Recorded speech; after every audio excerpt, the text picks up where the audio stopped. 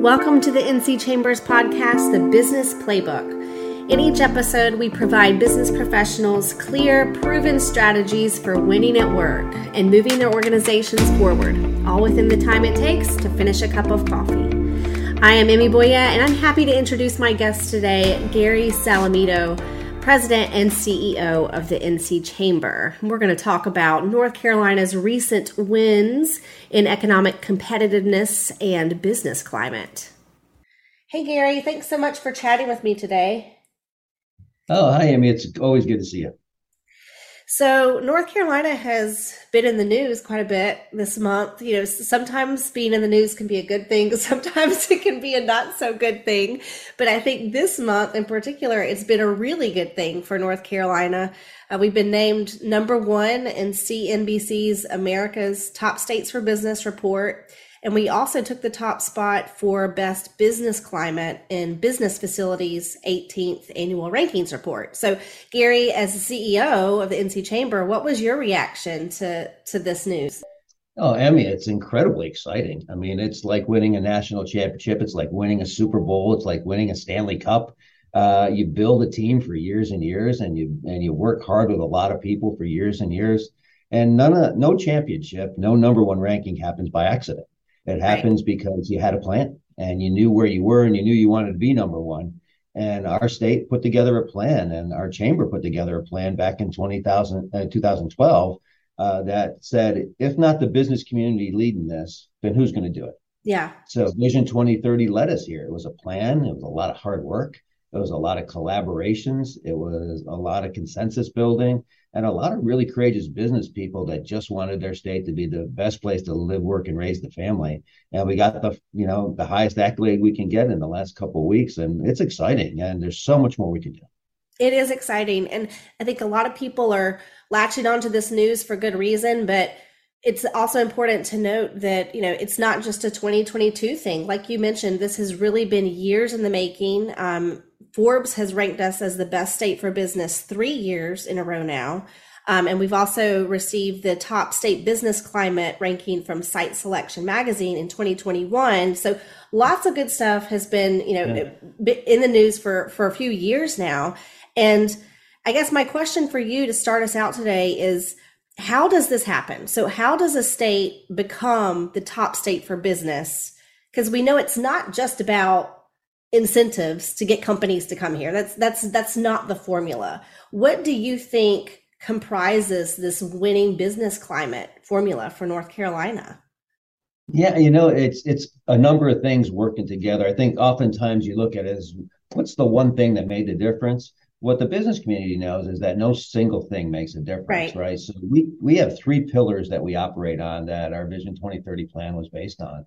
Education and talent supply. If you don't have the talent and the education system in place to deliver the workers that are needed today and tomorrow, then you're not going to win.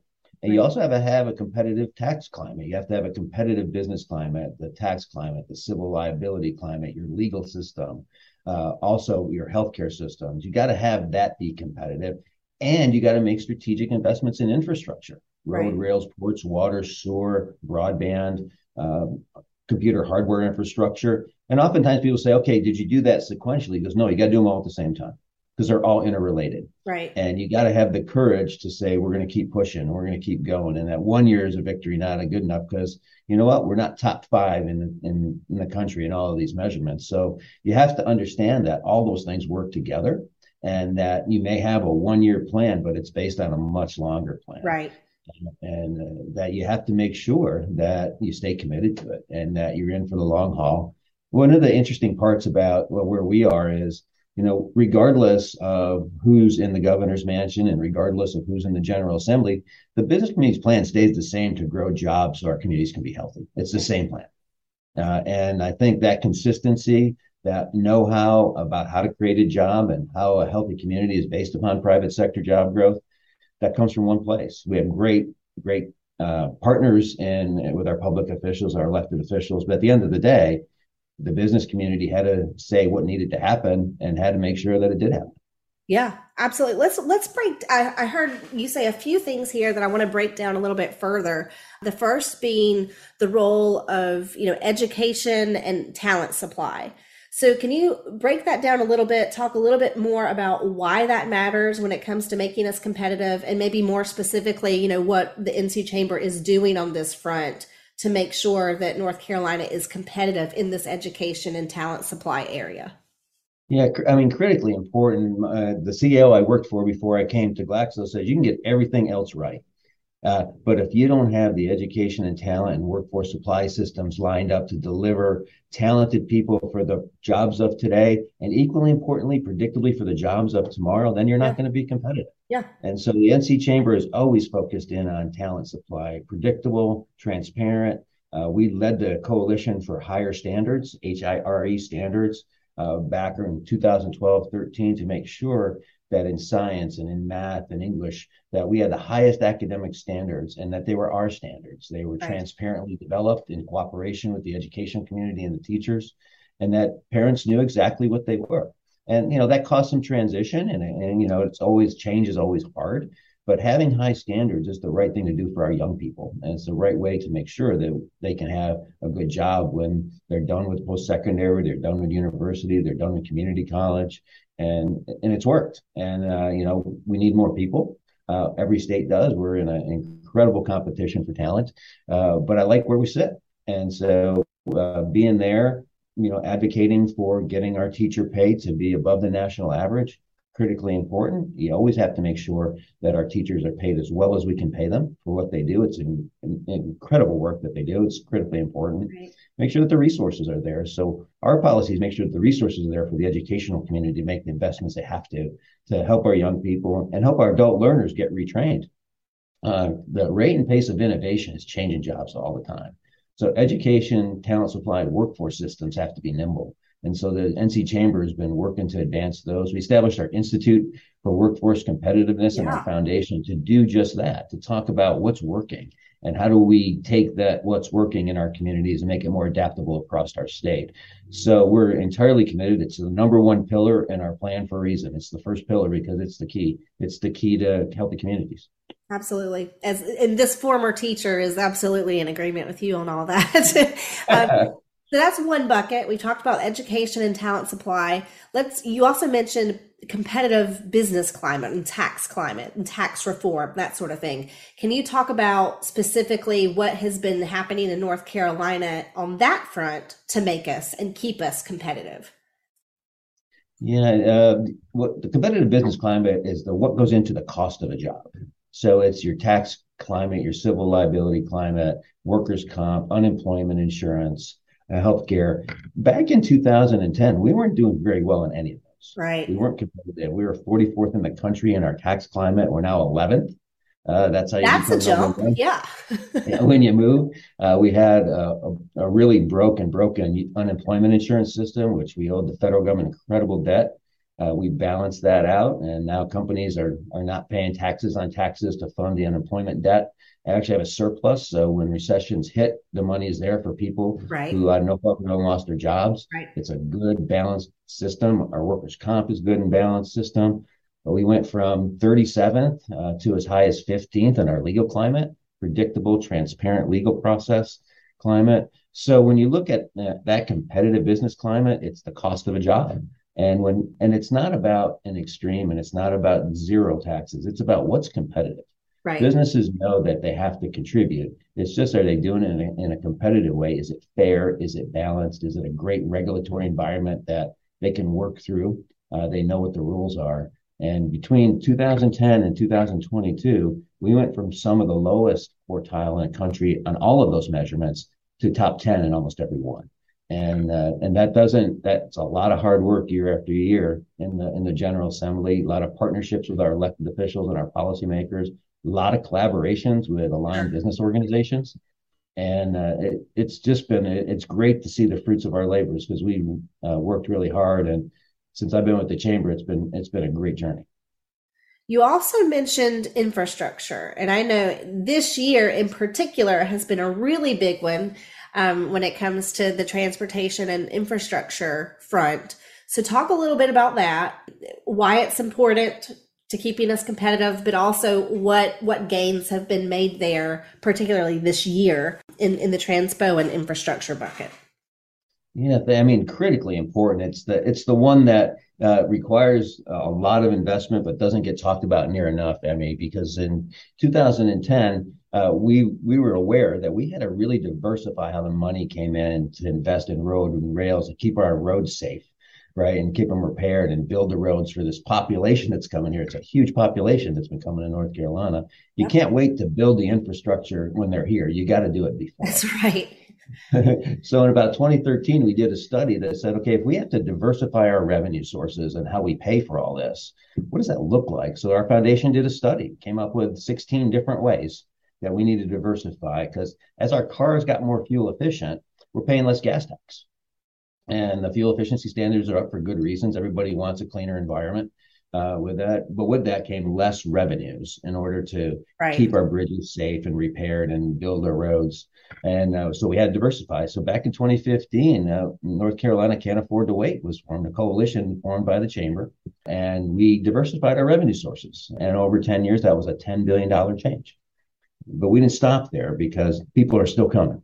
And we still need to make investments in those key road, rails, ports, water, and Yep. sewer. And I guess 2017, we did it again. North Carolina can't afford to stop. So how are we going to continue to diversify? And there was a transfer that went from one of the funds into the general fund. We stopped that. It stayed at transportation. This year, again, major policy that said for the transportation related purchases that are made, the sales taxes on those, that percentage should stay in transportation to maintain and build our roads.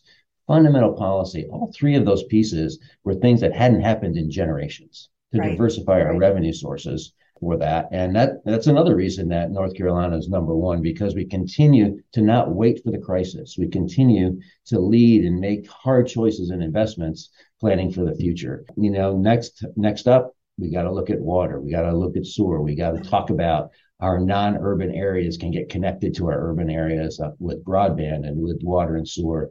And we're building a lot of manufacturing in our non-urban areas. So how are we going to connect them to all those places? Now's the time for that investment. So we're gonna continue to push hard for those important, courageous investments. Just as an aside, for those of you listening, I want to give kudos to our government affairs team and Mark Coggins, who was a huge player in leading our Destination 2030 coalition, which was a huge force in bringing forth this change for transportation funding. So kudos to him and his team and the more than 100 businesses across our state that came together to be a part of that coalition. So another question for you. We get this great news about these top rankings and how competitive North Carolina is. Why are the rankings important? Why is any of this important? Well, it's important because we all want to be the best, right? And we want our state to continue to thrive. I want my children to want to grow up in a state that's thriving, give them the opportunity, my children and grandchildren. I want them to benefit from a great place to live and work. And I want to be close to me, in all seriousness. So I have a vested interest in our state being a place that they can have a great life. And the rankings are important because they push us to be better and they push us to never give up. And they tell us where we're doing well and where we're not. I mean, a number one ranking doesn't mean you were number one in everything. It just means Right. you're really high in a lot of things. And there's always room for improvement. So the rankings are a way to measure ourselves against our progress, against our plan. How are we doing? And, in the business community, you have plans and you measure against the results. And it's about the results Sure. at the end of the day.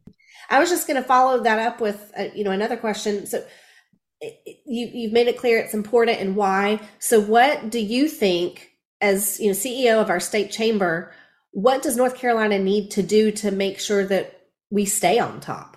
What's important? Yeah, I read a book by James Carr that one of my good friends gave to me. It's called Legacy, Hmm. and it's about the All Blacks Australian rules football team. One of the things in there particularly struck me is that to not be complacent and to build a legacy to stay on top, you have to change your game when you're on top of your game. Well, we're number one in the country. We are on top of our game. We got a great economic development group with EDP&C. We've got a really collaborative nature. The chamber itself has 21 different industry segments that are part of our membership, and our board is incredibly diverse on every dimension. Right. So to stay on top, we need to have hard discussions. We need to tackle the hard issues. We need to collaborate. We need to build consensus. And then we need to go out and be fearless advocates for jobs in North Carolina. And, winning once is okay, Emmy, but repeats build legacies. Repeats build a sense of they're for real and I can count on them and we can build here today and tomorrow. So never being satisfied, appreciating the victory, but knowing that the repeat, 2023 and the repeat, states are going to have to go a long way to beat us because we're on for the repeat. I love it. I love the confidence there. I have a personal question for you now, and it's what I want to wrap up with today. For our audience listening, the NC Chamber every year gives annual awards to folks who have just made a really huge impact on our state and have exemplified really distinguished citizenship here in North Carolina. And one thing that I always notice about these award recipients when they're on stage and they're accepting their award, they talk about how much they love North Carolina. And they go into the reasons why. And I know that you were not born and raised here, Gary, but what is it that you love about North Carolina? What makes us so special? Well, that's a great question. Well, one is we have incredible natural geography and beauty that's so diversified that we can see and we can live in, and it's an incredible place. And being from New York, it's warm, so I like being if I'm being really honest with you. I love the state motto, to be rather than to seem. Yes. And the way that fills up the collaborative nature of the state. Nothing's impossible here. Such cool people that don't look at a problem. They never say why we can't. They always say, how do we do it? Right. What do we need to bring together? And they're committed for the long term for the betterment of each citizen. So the culture is really, really great. It's a place that my kids were born and they love it here. And for all those reasons, because they have opportunity here, they have the opportunity to enjoy different parts of things, different parts of the state, and they believe that they can do anything. Mm-hmm. And that doesn't happen by accident. It happens because of a culture and the people and the positive vibes you get all through of North Carolina. We got a lot of work to do in a lot of areas, but that's what makes it exciting is that we not only do we have a lot of work to do, but we know we can get it done. We know we can achieve great things. So yeah, to be rather than to seem and to stay warm.